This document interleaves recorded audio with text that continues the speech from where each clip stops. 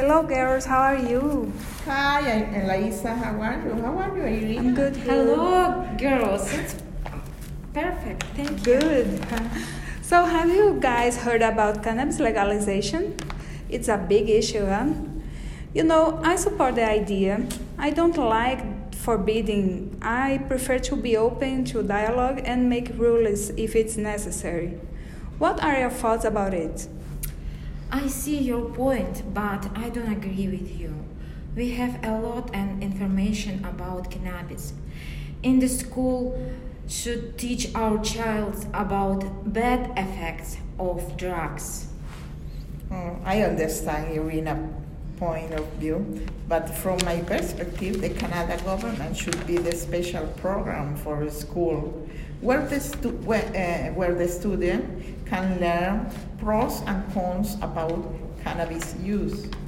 Yeah, I totally support your idea, Irina, and mostly about teenagers, because it's very dangerous for their health and their brain development.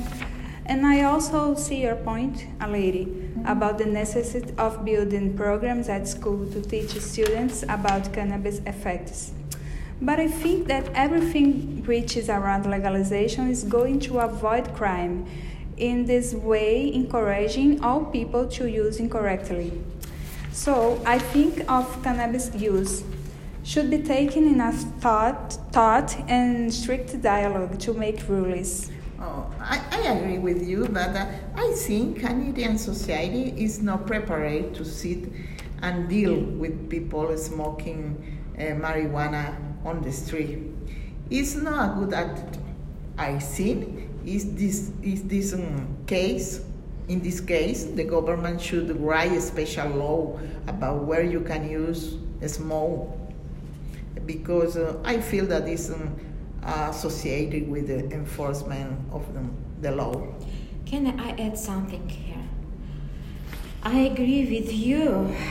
The society is not prepared, and the society thinking about these issues different.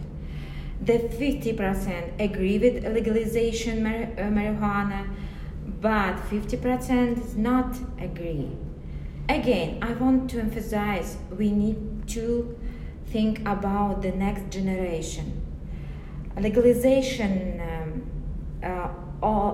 it is all about money, I think. Nobody thinking about health of next generation.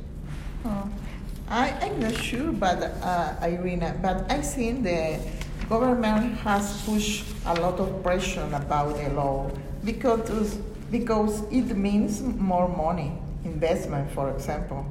The edibles cannabis represent money. Yeah, if I can add something, I also think we have a taboo with cannabis.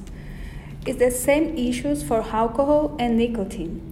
And nowadays, they are very common into the society.